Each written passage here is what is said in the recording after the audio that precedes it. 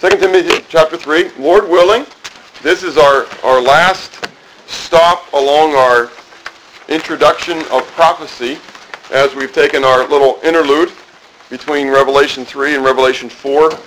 And as we've been going through the book of Revelation, we see the outline that we've been using, and that is the things that have been, the things that are, and the things that will be. And we are currently looking at the things that will be and taking our interlude. And so we've looked at the nature of prophecy, and as we've gone through that, and then the conveyance of prophecy, which has been a multiple week step as we've gone through that, looking at the covenants and the feast, the prophecy via Daniel. We took 3 weeks for that. Then we looked at the conveyance of prophecy via other prophets, and that was specifically, we looked at Isaiah and Jeremiah, and then the following week we looked at Ezekiel, Hosea, and Zechariah. Last week we looked at the prophecy, conveyance of prophecy via Jesus, and then again, Lord willing, today we will consider the prophecy via Paul. Okay, and so in 2 Timothy chapter 3 is where we're going to wind up beginning, and in 2 Timothy chapter 3 we see Paul record signs of the last days. Now, as we go through these passages, as we look at 2 Timothy 3, we're going to look at signs of the last days. But as we're going to see in Timothy, throughout all the other passages we're going to look at, that Paul has had the privilege of sharing the mystery to the church, of the church, to the world. And in all the other passages we're going to look at, they're going to deal with the mystery. This one doesn't have to do with the mystery. This one has to do with just an overview of what the end times are going to look like, and what the people, the people are going to act like, what they're going to be like, and then we as believers, how we're supposed to respond to all these things. And so, beginning in 2 Timothy chapter 3, we want to read the first 5 verses. We can actually read the entire chapter, but we'll look at just the first 5 verses of chapter 3, and then the last couple verses as well. So beginning at verse 1, we read, "But know this, that in the last days perilous times will come. For men will be lovers of themselves, lovers of money, boasters, proud, blasphemers, disobedient to parents, unthankful, unholy, unloving, unforgiving, slanderers, without self-control, brutal, despisers of good, traitors, headstrong, haughty, lovers of pleasure rather than lovers of God, having a form of godliness but denying its power. From such people turn away."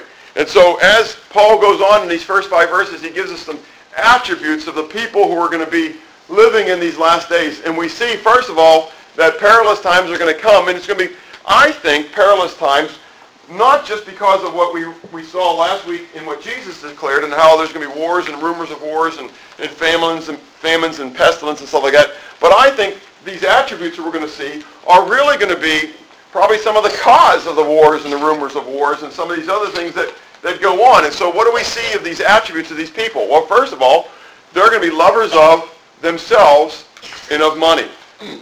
Now, what does it mean to be a lover of yourself? Anybody quickly? Go ahead, Andrew. What does it mean? You love yourself better than anyone else. That's exactly right. And we'll see that Paul's going to actually end with the same concept when we get down to the end here. But he starts off with it and he ends with it, and that is that men are going to love themselves. I'm numero uno. And think about, as we go through these, think about our culture today. Okay? Think about our world, and specifically the United States and where we live. And just ask yourself, does this describe the people as a whole, the landscape of people in our culture today? You know, you look out for what? Number one, because nobody else is going to look out for them. It's just an amazing thing. We're going to be lovers of ourselves and of money. Jesus talked about that in Matthew chapter 6. He says you can't serve God and mammon. And again, mammon is not money, but it's a thing that money buys. And we know that it's the love of money that is the root of many evils. It's not money itself. It's the love of money. So always remember that distinction. Money by itself is not evil. It's the love of the money that becomes evil. But in the end times, people are going to be lovers of themselves and lovers of money. Secondly, we see that the people are going to be boastful and prideful. Now, it makes sense that if you're a lover of yourself, that what's going to kind of start to be characteristic of you. You're going to talk about yourself all the time. And so you're going to be boastful. You're going to be talking about yourself and all the things that are about you and the pride that's there. It's going to be an amazing thing. Also then, coming off of that, people are going to be disrespectful toward God, parents, generosity, and sacred things. Now you say, wow, how does all that apply? Again, though, think about it. If I love myself and I'm all about me and about trying to get as much of the world as I can through the money, okay, then the reality is that I really don't care about who? I don't care about God. I don't care about parents. Okay, we'll put those two together for a moment. Why? Generally speaking, okay, think about, nothing personal, teenagers. There are people who want to control you. Okay? That's exactly right. There are people who potentially have opinions that are different than yours. They're ones who like to restrain you. They're ones who don't want you to have as much as you could, to have as much fun as you can. Oh, Mom, Dad, get with it. You don't know what it's like today. Mom, Dad, how many times have you heard that? Yeah. You don't have enough fingers, do you, Rodney? Anyways, it's amazing. But you know what? If my mom and dad were here, it'd be interesting to ask my mom and dad how many times they heard that. You know? But the fact is that as we come into the end times, these things are become more and more prevalent. They're going to be disrespectful to God, to parents, toward the unthankfulness. The unthankfulness is being not thankful toward those who do good things for you. Now we know in Romans chapter 1 that people are going to be unthankful to who? God. To God. But you know what? That unthankful spirit bleeds on down into everything else. Instead of us being thankful for the things that people do for us, rather we're going to focus on what? What they didn't do. Does that make sense? It's not a matter of how much God has blessed you. It's really a matter of how much he hasn't given you, not that you need, but that you want. Harry has one. Why don't I? Martha, she gets to go there all the time. I haven't been able to go there once. And so rather than being grateful and thankful for what I do have, I'm going to become unthankful for what I don't have. And that in and of itself is a disrespect as well, because I'm disrespecting the person who has blessed me with what I do have. Does that make sense? Kids, how many times have you disdained the food that your mother has graciously put on the table? Think about it. To your mom and to your dad, you've said, I don't care how much you've worked to provide that food. I don't care what you've done to prepare that food. I don't care that I'm actually having something to eat beyond what many children around the world are eating. What I'm upset about is I don't have my chicken fingers and macaroni and cheese. Mom and Dad, next time it happens, you know what you can do? Instead of going out and getting them the McDonald's cheeseburger, just tell them you don't have to eat it then. I mean, think about it. That's what God does for us. If you want to despise the blessings that he gives you, it's okay. You can despise it. He just does what? Stops the blessings from coming. If you don't want it, Romans chapter 1, you can go back and look at it and check me out, but neither were they thankful. When we turn over and we begin to worship the creation rather than the creator, God says, fine, you go handle it on your own. If you don't like my provision for you, you provide for yourself. And find out what you do. I believe the United States found that out right after the 20s when we decided officially that as a nation we don't believe in the Creator God anymore, but that we believe in the God of evolution. And God handed us over, and right on the heels of that decision was the Great Depression. Right on the heels of the Great Depression was all the New Deal plans and everything else that came out of it. On the heels of that is us taking ourselves off the gold standard because we want more and more and more. On the heels of that is our what? Trillions of dollars of debt. It's amazing what we can do when we handle it ourselves, right? Great lifestyle. I mean, we can do everything. We got it all. What happens when the chips are called in? Anyways, so they'll be unthankful. They'll be disrespectful to those who give in generosity, and they'll be disrespectful to sacred things. The word there for unholy is not the word for hagios, which is the word holy, which is God is holy, but rather is the word for referring to sacred things, to things that are sacred. And I see this so much. Now, again, I am not one to loft this facility. This is a building. It's made with bricks, has drywall in it, and we have carpet. And it is a facility that we are renting for the purpose. However, this is a facility that is for sacred use. Think about it. We have chosen to take God's money and to spend it on this facility to use for serving God, not for serving us. I hope that doesn't take you by surprise. Okay? But it's a mindset. In our mindset today, we think, as a whole in our society, that everything is all about me, and so therefore if we rented this facility, it's all about me and what this facility can do for me rather than what this facility can do for God. I challenge you to look scripturally. Anytime you present an offering or do something on behalf of God, that thing is considered to be sacred or holy, set apart unto God. And I believe that we ought to treat those things as special. We can become legalistic, and I don't want to become legalistic, okay? But I want to challenge you in your thought process that have we succumbed to the thought processes of this world regarding the complacency that we have with God and with the familiarity with God, rather than treating the things of God and the sacred things with the respect that they rightfully deserve, okay? And so we're told that in the end times, people are going to be disrespectful toward sacred things, okay? And so I just want you to challenge that, ask the Lord that yourself, and just ask yourself, am I placing an importance upon these things? Next we see that people are going to be without a basic affection or forgiveness toward others. The basic affection, when it says unloving, the word here is the word stergai, which is a form of love that we don't really talk about usually. Usually we talk about the word eros and phileo and agapao. Well, there is another word for love in the Greek, but it just refers to just a natural love. It's just a love that is naturally out there that you have for people. I mean, it's just a normal, it's almost like a family kind of love. You're in a family, so therefore you what? You love somebody. It's not something that you're cognitively thinking about. It's there. You care about people. And so what this says, and it's only used twice. It's really amazing. It's only used twice in all the New Testament, both in this form, the unloving, the having no basic affection.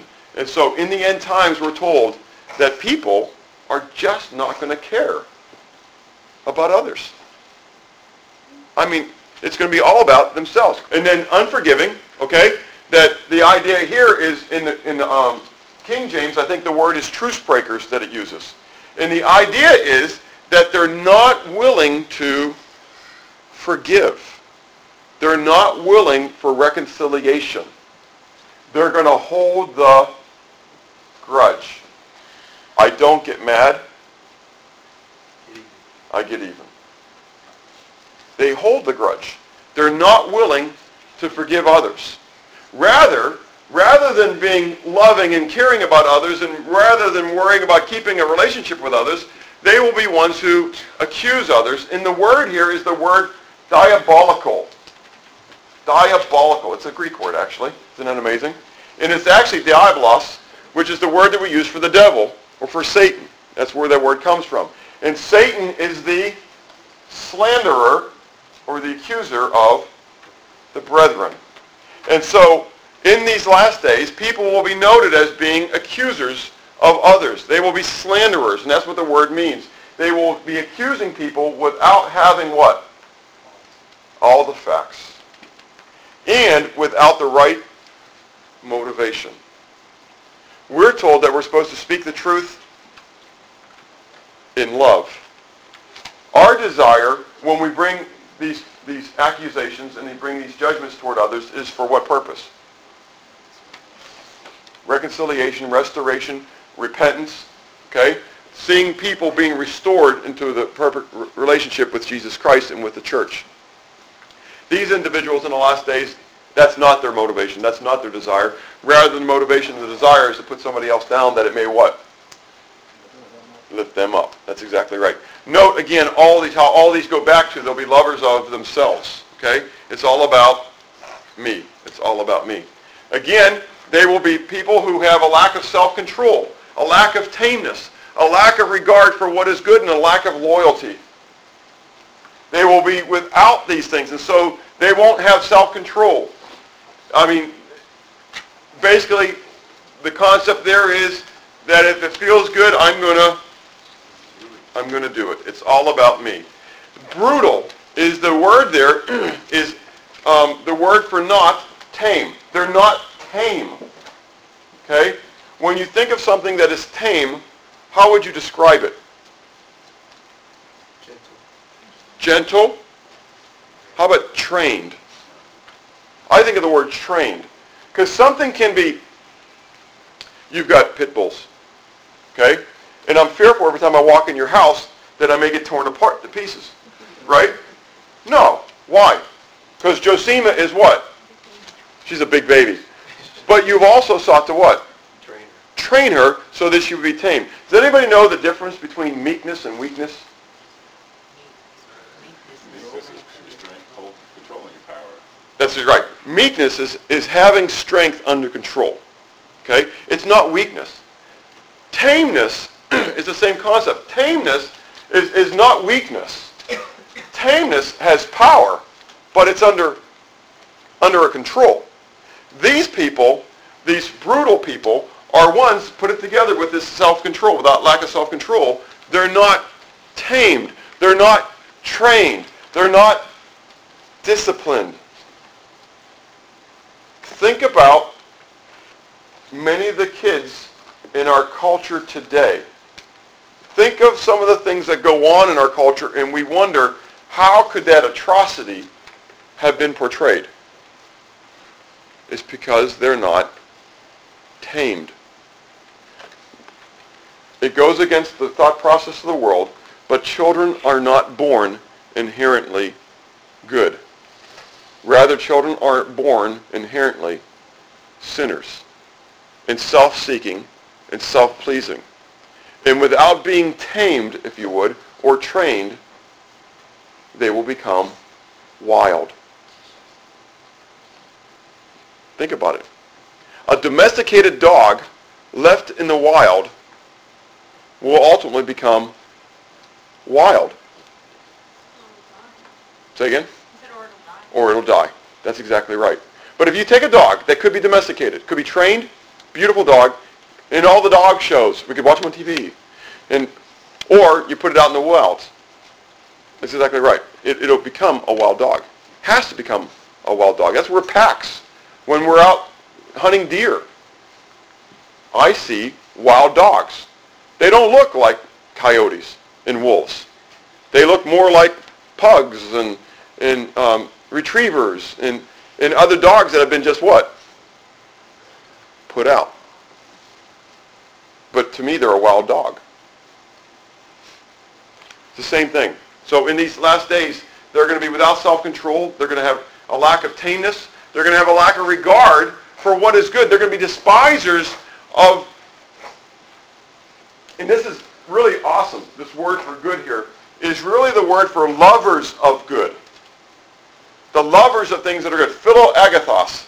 Philo is phileo, okay, the love, okay, and agathos is good. And so the Greek word here is philo-agathos, and it means the ones who love the things that are good. And so these people are going to have no regard, they're going to have a lack of regard for anything that is good, or anyone that is good, or anyone that desires the things that are good. So any time in this day that is coming, or that we might be in, when you desire the things that are good, these people are going to what? They're going to hate you. And we're told in the Bible, in those days, they're going to call what is good evil, and what is evil good. Now, what's good? Somebody define what good is. God is good. Okay, that's the ultimate definition. But bringing it down into us, how do we define things that are good? If God said so, right? I mean, what's righteousness? Righteousness is that which God declares to be Right.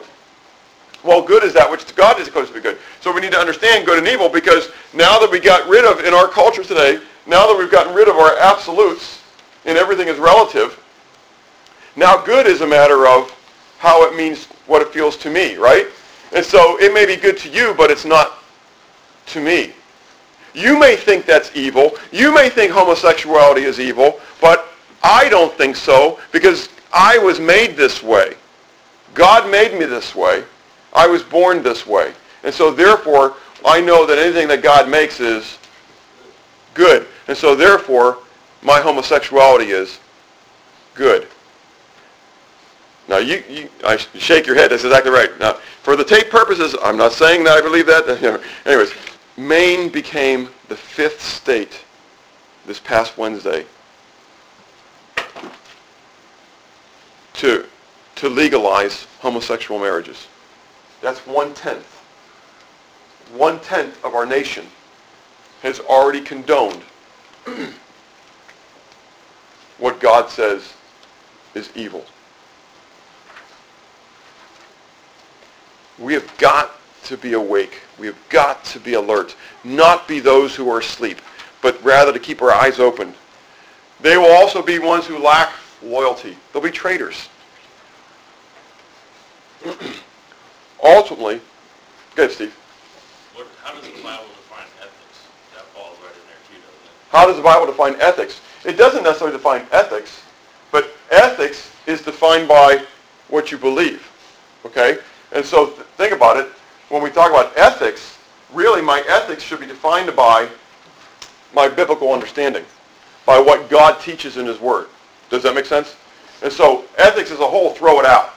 Okay? As a term, I don't have a problem with it, but we've used it in a sense as a term to get rid of biblical understanding. Because now we talk about ethics, which really refer to what I believe rather than what morality and righteousness is, which is regarding what God believes. Does that make sense? But if we refer to ethics, whenever somebody talks about ethics, always take them back to the original standard of what ethics are, and that is God's laws. Okay? Traitors. What is really the roots of anybody becoming a traitor? Gain for themselves. Say it again? Gain for themselves. Tell me, what's the first word you said?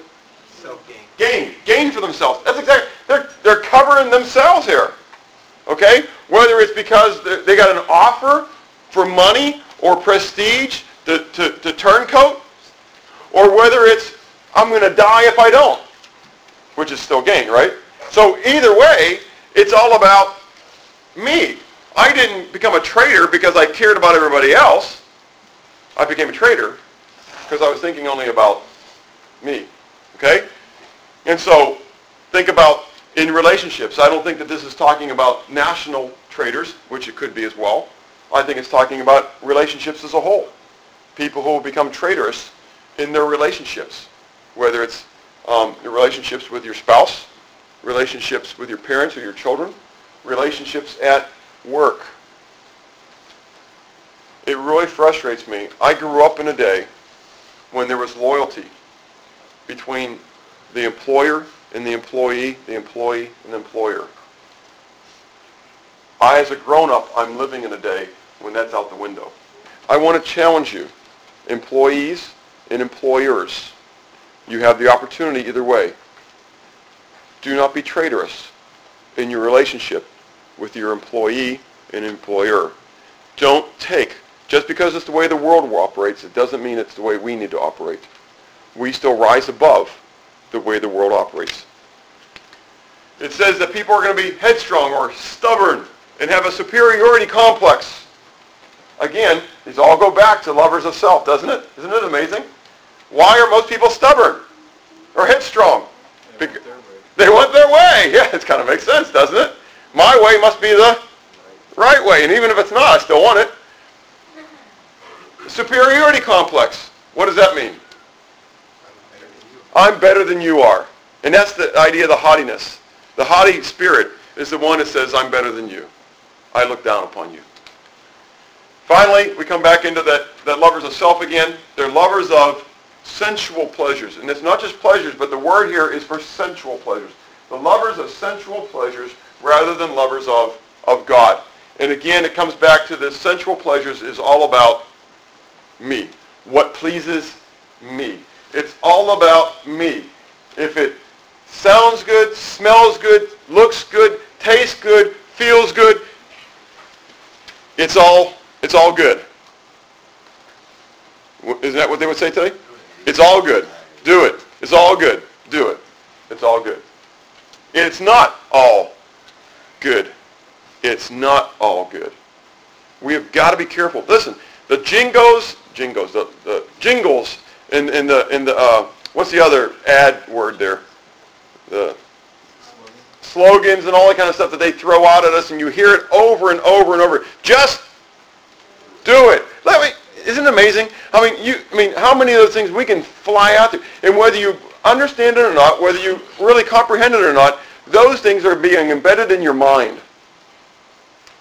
And there's a war that's going on for the way you think. And you have got to consciously seek to be involved in that war. In the world wants you to be a lover of sensual pleasure. It's all about that. It's all about, it's amazing how many times on the internet just a picture will pop up. It doesn't have to be totally pornographic, but most of you know that you'll fill in the gaps.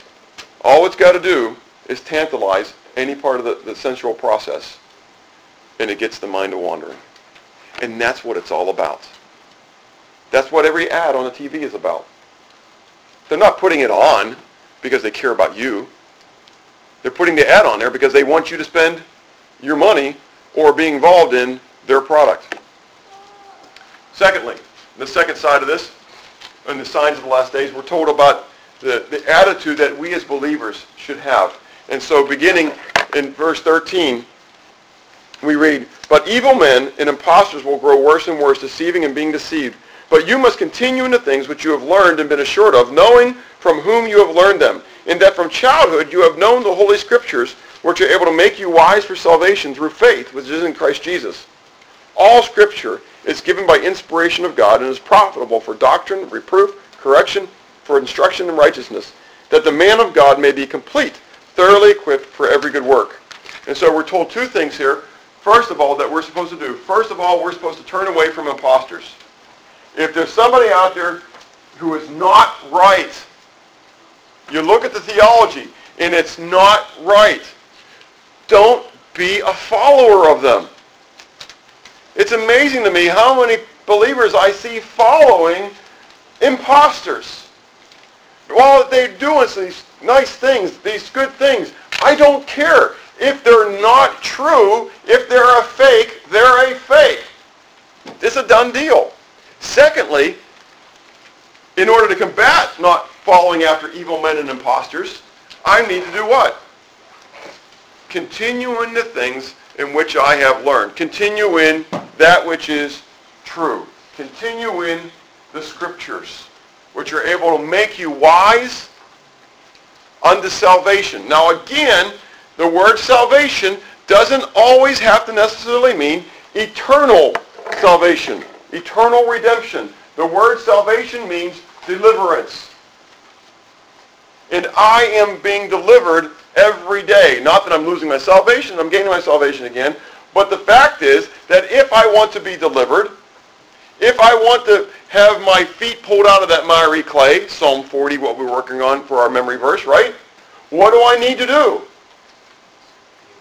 I need to be in the Word. "Wherewithal shall a young man cleanse his way? By taking heed thereto according to your word."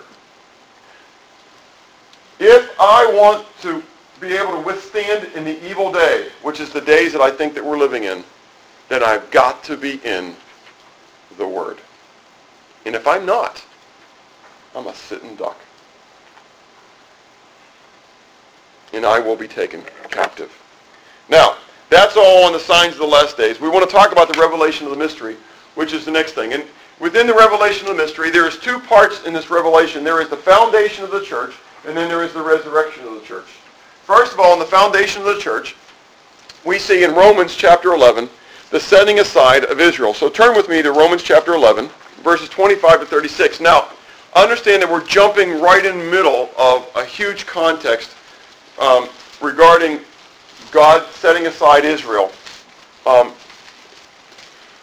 for the salvation of the Gentiles. But I'm trying to, for time, we're jumping into the middle of this, and this is a section that really we talk about. Beginning in verse 25, we read, "For I do not desire, brethren, that you should be ignorant of this mystery, lest you should be wise in your own eyes," or wise in your own opinion, "that blindness in part has happened to Israel until the fullness," remember that word, "fullness of the Gentiles has come in. And so all Israel will be saved. As it is written, the deliverer will come out of Zion, and he will turn away ungodliness from Jacob. For this is my covenant with them when I take away their sins. Concerning the gospel, they are enemies for your sake, but concerning election, they are beloved for the sake of their fathers. For the gifts in the calling of God are irrevocable. For as you once were disobedient to God, yet have now obtained mercy through their disobedience, even so these also have now been disobedient, that through the mercy shown to you, they may also obtain mercy. For God has committed them all to disobedience, that he might have mercy on them all. Oh, the depth of the riches both of the wisdom and knowledge of God! How unsearchable are his judgments and his ways past finding out! For who has known the mind of Yahweh? Who has become his counselor? And who was first given to him, and it shall be repaid to him? For of him, and through him, and to him are all things, to whom be glory forever. Amen." Now what do we see here? First of all, we see the setting aside of Israel. Okay? We see, "I do not desire, brethren, that you should be ignorant of this mystery, lest you should be wise in your own opinions, that blindness has happened to Israel until the fullness of the Gentiles has come in, and so all Israel will be saved." Now, in this concept, though, Ephesians chapter 3, turn there with me, we talk about this mystery, about the fullness of the Gentiles coming in, and this, and that Paul declaring this mystery. We read this mystery again in Ephesians chapter 3, verse 1 to 10. Though Paul isn't referring in Ephesians 3 to the end times, he is referring to this mystery that's being played out until the end times.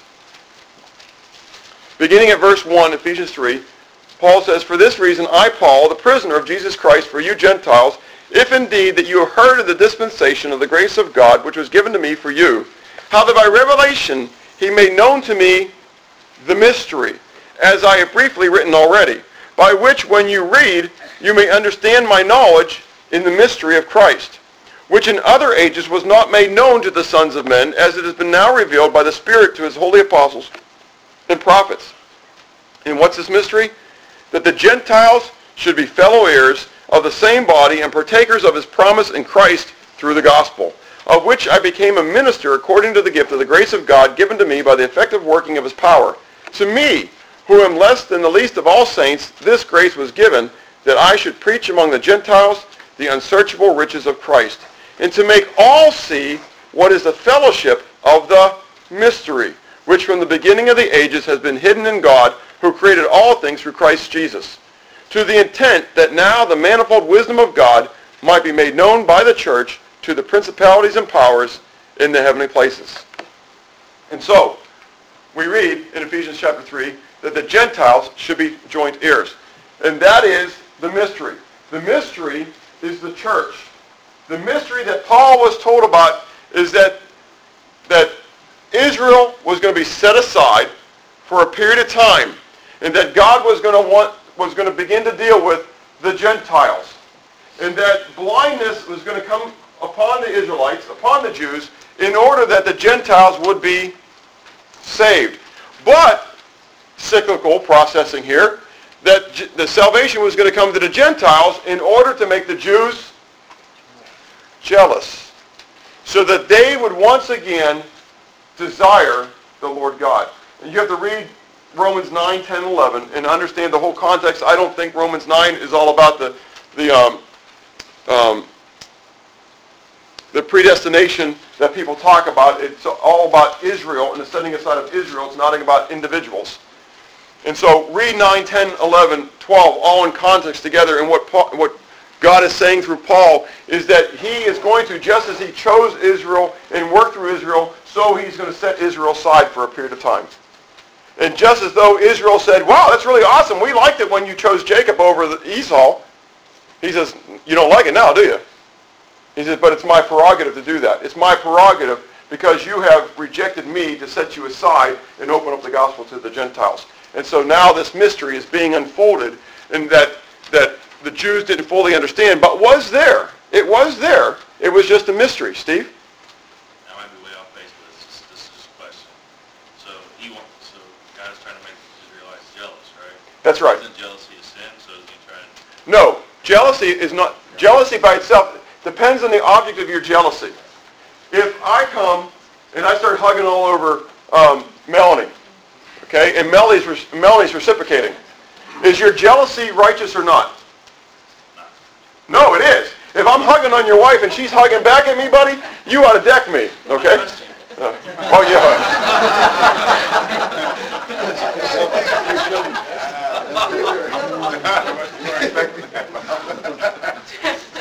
I give myself a lot of trouble. All right.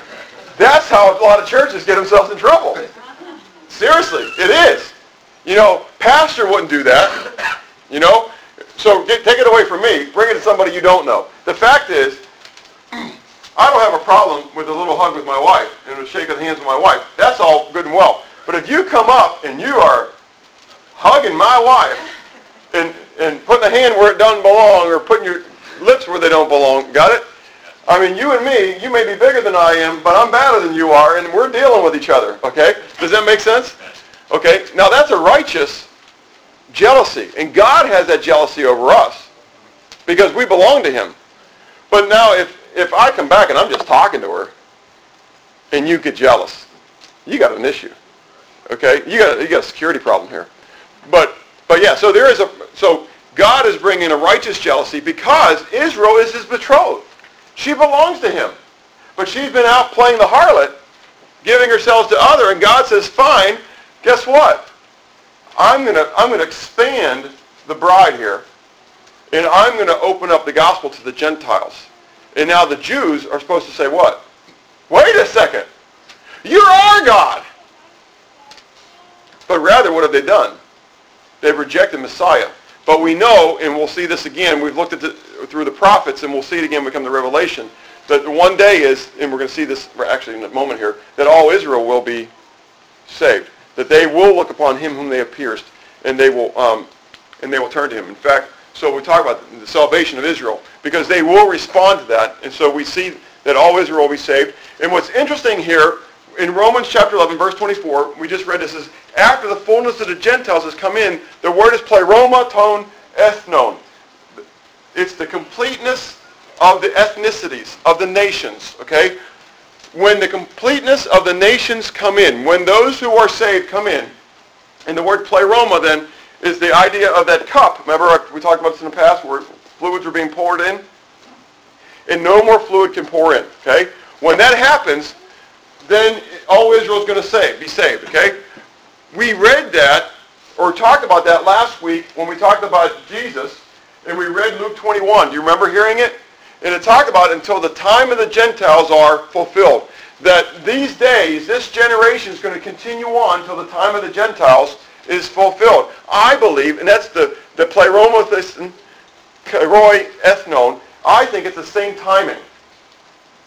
I think Jesus knew about this time, clearly he knew, about this time of the Gentiles, the fullness of the Gentiles, and he was talking about that even then in his end time speaking. And that, listen, there's going to be this gap. There's going to be this mystery period that you don't know about. It's going to be the age of the Gentiles. We call it the age of grace, the age of the church. The Bible refers to it as the age of the Gentiles, the time of the Gentiles, the fullness of the Gentiles. And when the fullness of the Gentiles has come in, then God's plan is going to revert back to Israel. Okay? This is so important, so key. When we get to Revelation chapter 10, you can look ahead, okay? And you can look at it and know that it's coming.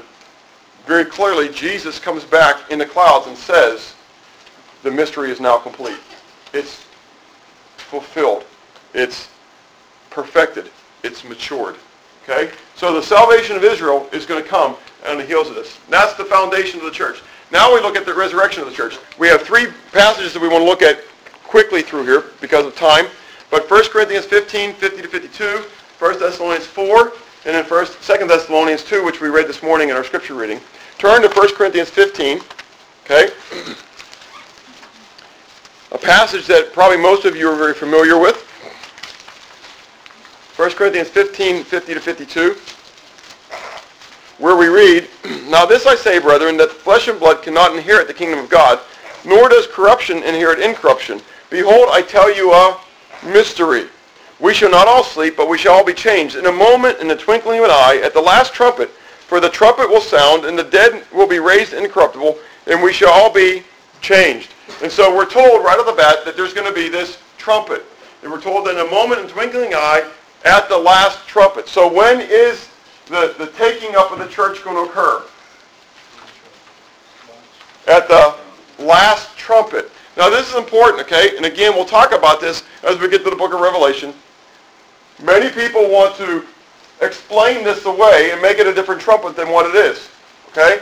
But very clearly, we're told, and all we're doing is accepting this at this moment. Remember, these are factoids. These are data points that as we've been going through prophecy, we've been understanding and applying so that when we get the Revelation, we fully understand it, rather than interpreting Revelation the way we want to. Okay? Be careful of that. Be careful of interpreting the Scripture the way you've always heard it and the way you want to. Interpret it according to Scripture. We compare spiritual things with spiritual things. And so, we're told that this is going to happen in a moment, in the twinkling of an eye, at the last trumpet. And the transformation is going to happen that those who are dead are going to come first, and then those who are alive will join them. Okay? Let's move on to 1 Thessalonians 4, beginning down at verse 13. It says, "But I do not want you to be ignorant, brethren, concerning those who have fallen asleep, lest you sorrow as others who have no hope. For if we believe that Jesus died and rose again, even so God will bring with him those who sleep in Jesus. For this we say to you by the word of the Lord, that we who are alive and remain until the coming of the Lord will by no means precede those who are asleep." Verse 16.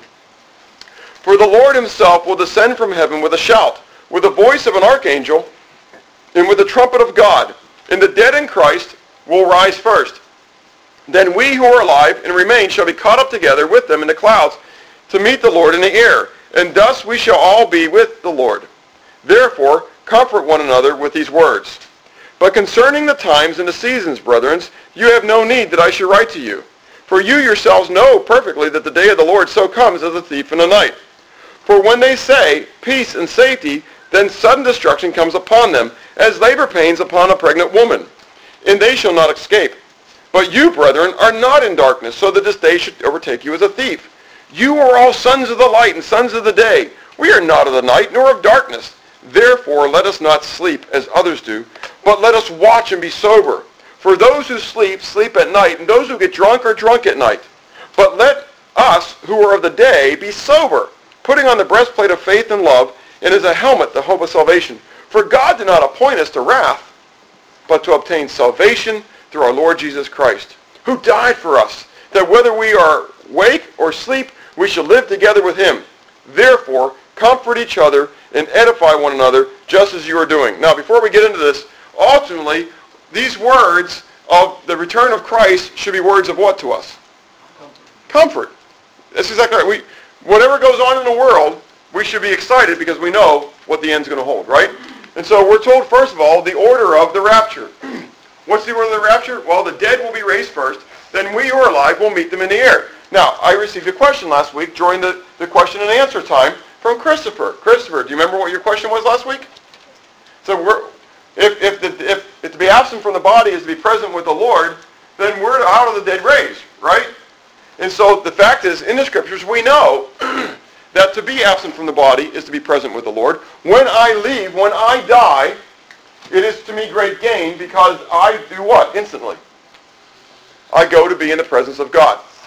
So, if that's the case, and we just read here that when Christ comes back, that the dead will be raised first, how are they raised first? If they're already with him in the air. It's a pretty simple answer if you think about it. Physically. At that time, when I go there, what is raised? When I die, when I am separated from my body. Remember, back to the illustration, Christopher, you remember this illustration, you know this, right? Can you see me? No, that's exactly right. Good, you got it. Some of you haven't heard this before, you're saying, what? Anyways, that's exactly right. You can't see me.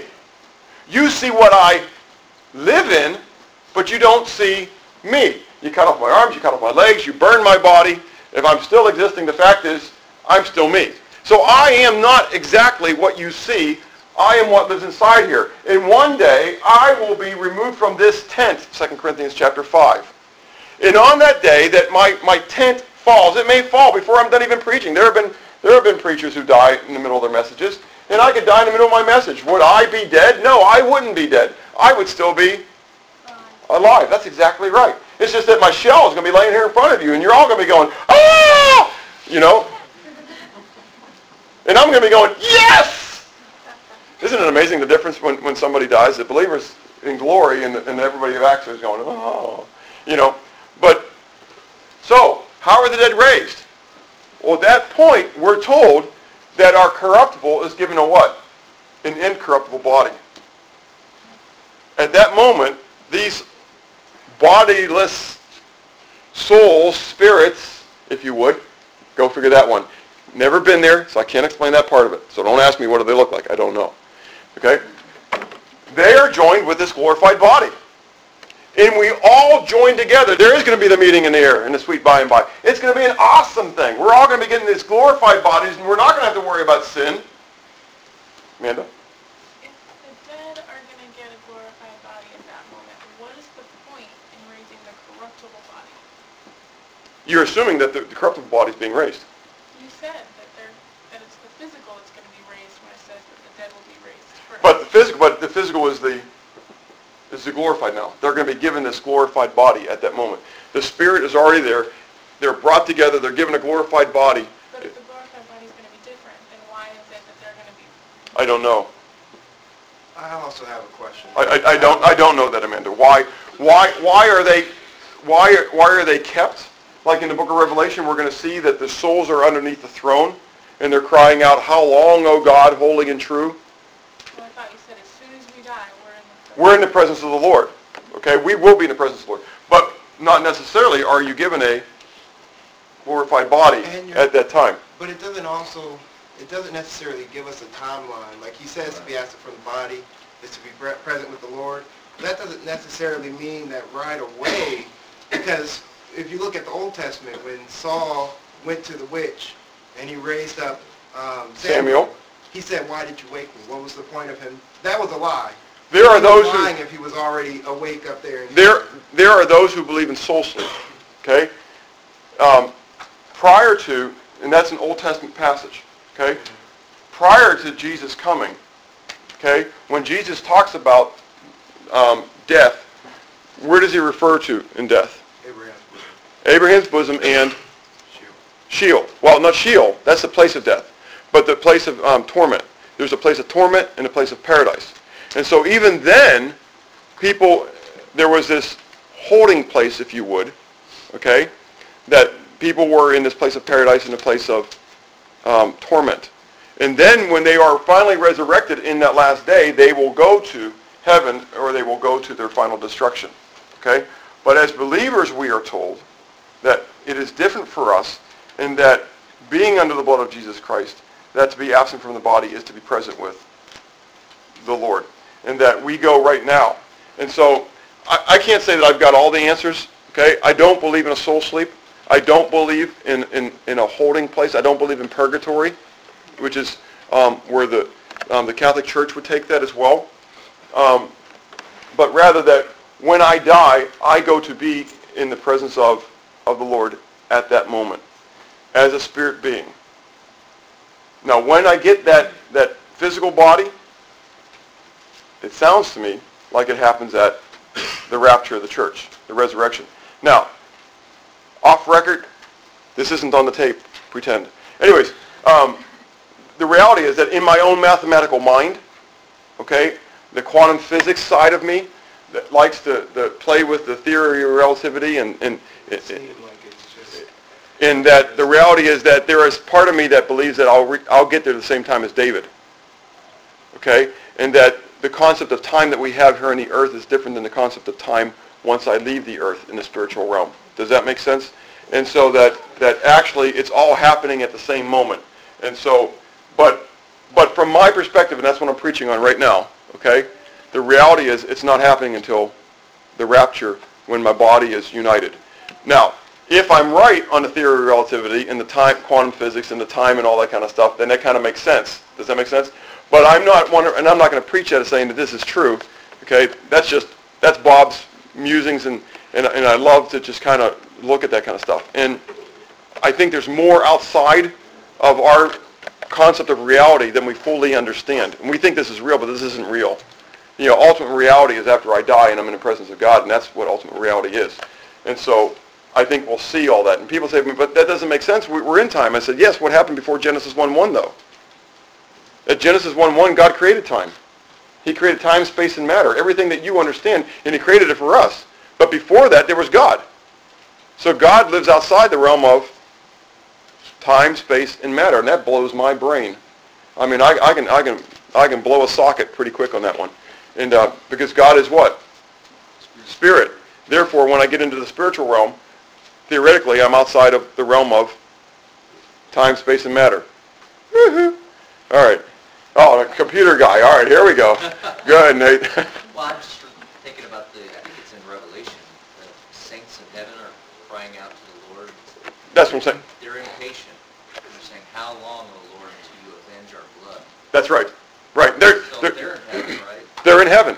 And those are ones that are theoretically during the tribulation period. We'll talk about that a little bit more then, but that's exactly right. There are saints that were underneath the altar of God crying out for vengeance. And are those Old Testament saints? Are they New Testament saints? Are they saints that are in the tribulation period? I'm just wetting your whistle.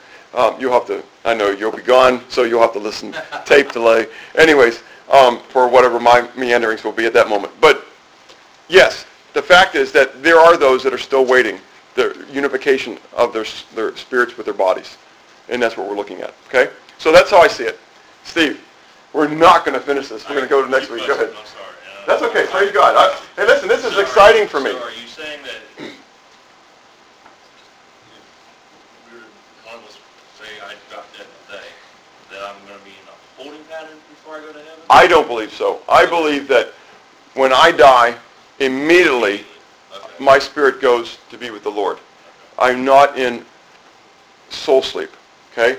Now, what I said on the other side was that there is, people debate that because of the concept of, where do we go and all that kind of stuff. And that is the concept on the other side of theory of relativity and time, quantum physics, and all this kind of stuff, that there is the potential on the other side where there is no time, where time shall be no more, concept, okay, is that the reality is when you die, you and David, thousands of years ago, right, are being risen up at the exact same point. Now, from our concept of history and our concept of time, that doesn't make any sense at all. Okay? My concept of time, here's what I believe. When I die, I'm with the Lord, and I'm waiting the unification of my body, which will come on the day that he comes back and captures the church up to be with him. Okay? What happens on the other side, in heaven's side of the concept of time, we'll figure that out later. And then the other question is during the rapture, can the non-believers, will the non-believers witness the meeting in the sky? I believe so, and we haven't gotten there yet, okay? But, yes, very clearly, it's going to be, what are we told here? It's going to be with the voice of the archangel. It's going to be with a loud shout. People are going to be raised up all over the place. I don't think it's going to be this disappearing act. I think we're going to be caught up to meet him in the clouds. In fact, let's go on, because we talk about the nature of the rapture, right? And the word is harpazo, okay, which means to seize or pluck up, which is really exciting here. And we'll kind of end with this one. I know the time is here, and so we'll figure out where we're going to have a good ending point, but this isn't it. Matthew 13 is a parable that you all know, and it talks about the sower and the seed. And remember how the sower goes out and he sows the seed, and some of it goes upon the hard soil? And the birds of the air, they come down and they do what? They snatch it. They don't woo the seed. They don't say, okay, seed, come here. And the seed all of a sudden goes, brrr. Rather the birds harpazo the seed. They go down and they pluck it. They snatch the seed.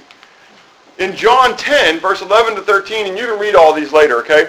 27 to 30, Jesus talks about the hireling, and he talks about the good shepherd. And he talks about the hireling, how the hireling flees when the wolves come, or when the enemy comes, right? Because he's only being paid, and he's not going to give his life for him. So he flees. And when he flees, we're told that the wolf comes in and he plucks up. He snatches the sheep. And then in verses 27 to 30, Jesus says, but I'm the good shepherd, and no one is going to be able to harpazo you out of my hand. No one's going to be able to harpazo out of my Father's hands. And the idea is this violent plucking, this snatching, this taking away. And then finally, in Acts 8, we read the same word when Philip is witnessing to the eunuch, and the eunuch says, well, here's a great big body of water. What prevents me from being baptized? He says, nothing. They go in, and they baptize him. And as they're coming back up, the Spirit of the Lord harpazos Philip so that the eunuch sees him no more. So he's snatched up and taken away in a manner that the eunuch sees him no more. So, to go back to your question then, Steve, will the world see it? The world will know that something happened. They will see us being taken up to meet Christ in the clouds. But after that, boop, we go away. That's when the strong delusion comes, which we're not there yet. But anyways, when the strong delusion comes, they'll explain it away. Okay? And people will believe the lie. It's an amazing thing. But the nature of the rapture, quote unquote, and understand the word rapture is not a biblical word. It's from the Latin rapturo, okay? But it's the word that is used, the Latin word rapturo, which is used to explain this Greek word harpazo. So if you would, biblically, we could talk about the harpazo of the church. Okay? It would make a lot of people feel better when they say, rapture's not even in the Bible. You're right. So let's use the word harpazo, okay? So we're going to talk about the harpazo of the church. Anyways, and then when people say, what? Say, well, at least it's a biblical term. So, and I think it's kind of nice, with the harps and everything. It just kind of sounds angelic, doesn't it? Anyways, so the timing of the rapture. Well, what do we know about the timing of the rapture? Okay, it's when they're going to say what? Peace and safety. Now, one thing we saw in the Old Testament, and again, we've got to apply it coming through, for the most part, prophecy is always from the perspective of who? The Jews of Israel, Jerusalem. And so this could be the whole world saying peace and safety, but I believe it's probably the Jews.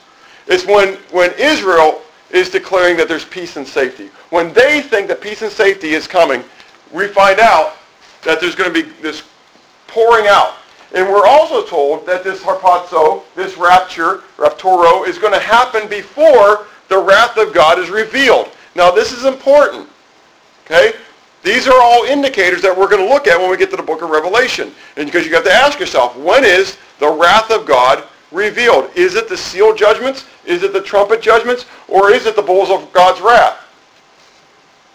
Anyways, we'll leave that there. You can kind of ponder over that one, right? But it's before the wrath of God. And then we'll come back to 2 Thessalonians 2. Clearly the Lord wants me to spend more time on that chapter rather than ignoring it. So blind your eyes and pretend you don't see any of this. And we'll come back and make that bigger. Now, as you look at the cultural landscape, the cultural and spiritual landscape of our world, the question is, what end-time indicators do you see today? As we went through those attributes in 2 Timothy chapter 3, what would you have to say to yourself? Are we looking more and more like it? Yes, that's exactly right. Liz? You didn't explain the last one, which I've always been really curious about, the one that says the form of godliness but denying its power. You talk... Having a form of godliness but denying its power was in that list of all the... Oh, in 2 Timothy chapter 3? Yeah. Okay, sorry. I was going through the Thessalonians passages and it wasn't clicking to me. Okay. Yeah. declaring a form of godliness. Well, think about it. That they, for all intents and purposes, will look like what? Church people, Christians.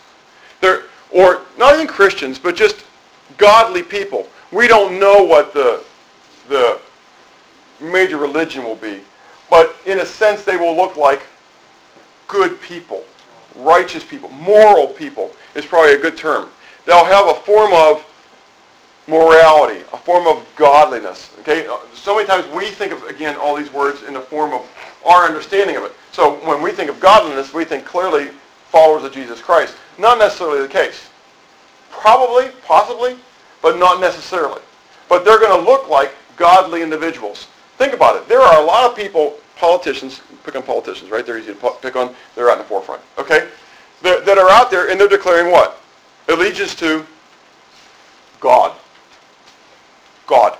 And I gave you already earlier when I talked about the homosexuality, how people can reveal themselves, show themselves to be godly individuals supporting homosexuality. Because they're worshiping the Creator God who has made each one of us. We're fearfully and wonderfully made. And God made me this way.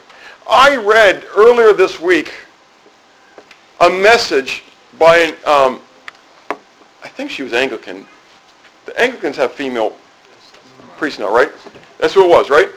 Supporting abortion and how abortion is the blessing. And it's you and I who are against abortion that are the ones who are actually withholding the blessings of God. And that abortion is a blessing of God, that God has brought this technology as a blessing to us. It's an amazing, it was her message. And she had everybody, this is the mantra, at the end of her message, she had them all say together, abortion is a blessing. Abortion is a blessing. This, her church, she was inculcating it. This is 2 Corinthians chapter 11, where you have ministers of the devil behind the pulpits, pretending to be ministers of righteousness, whose end shall be according to their works. Folks, that is just the tip of the iceberg. It's amazing the things that are going on.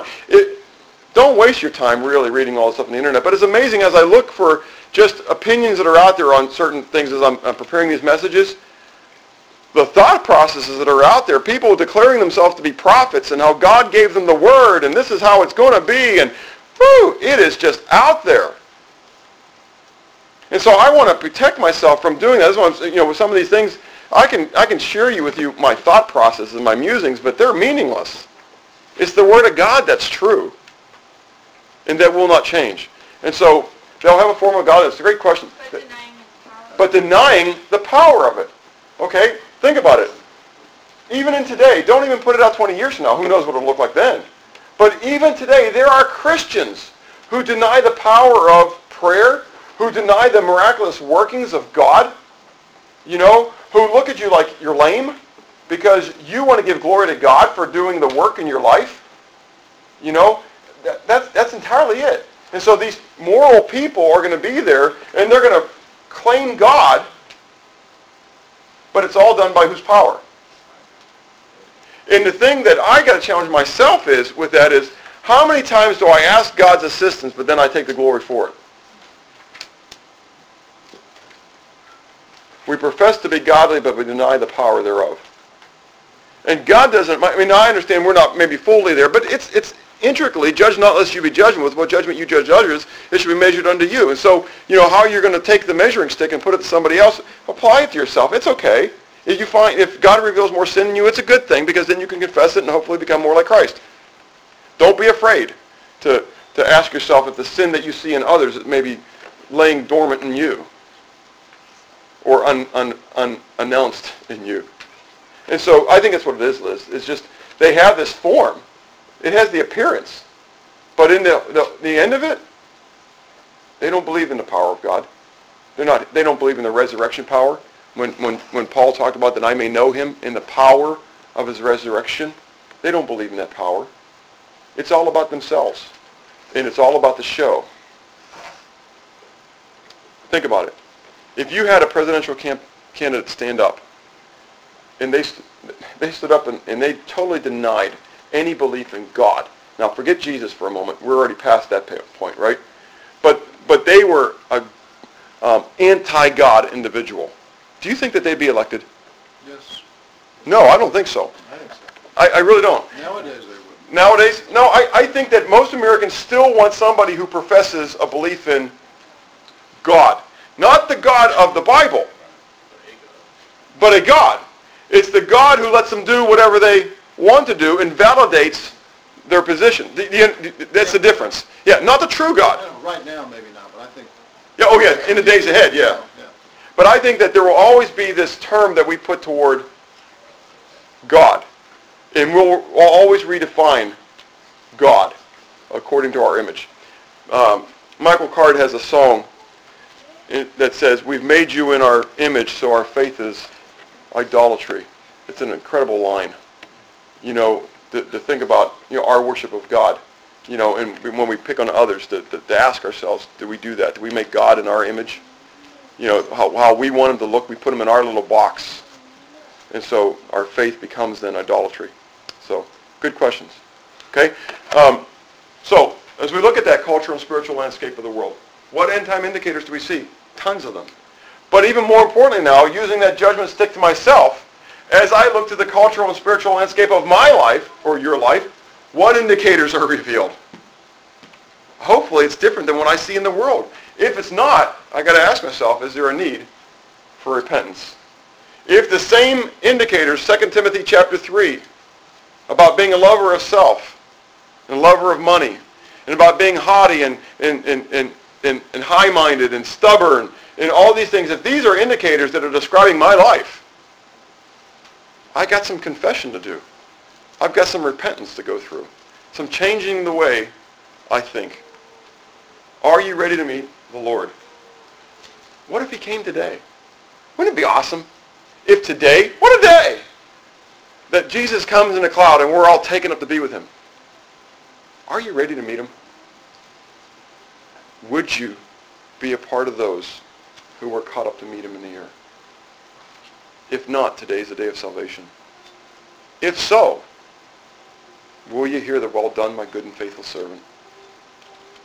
That's what I'm yearning to hear. Let's pray. Father, I thank you for your grace and your mercy.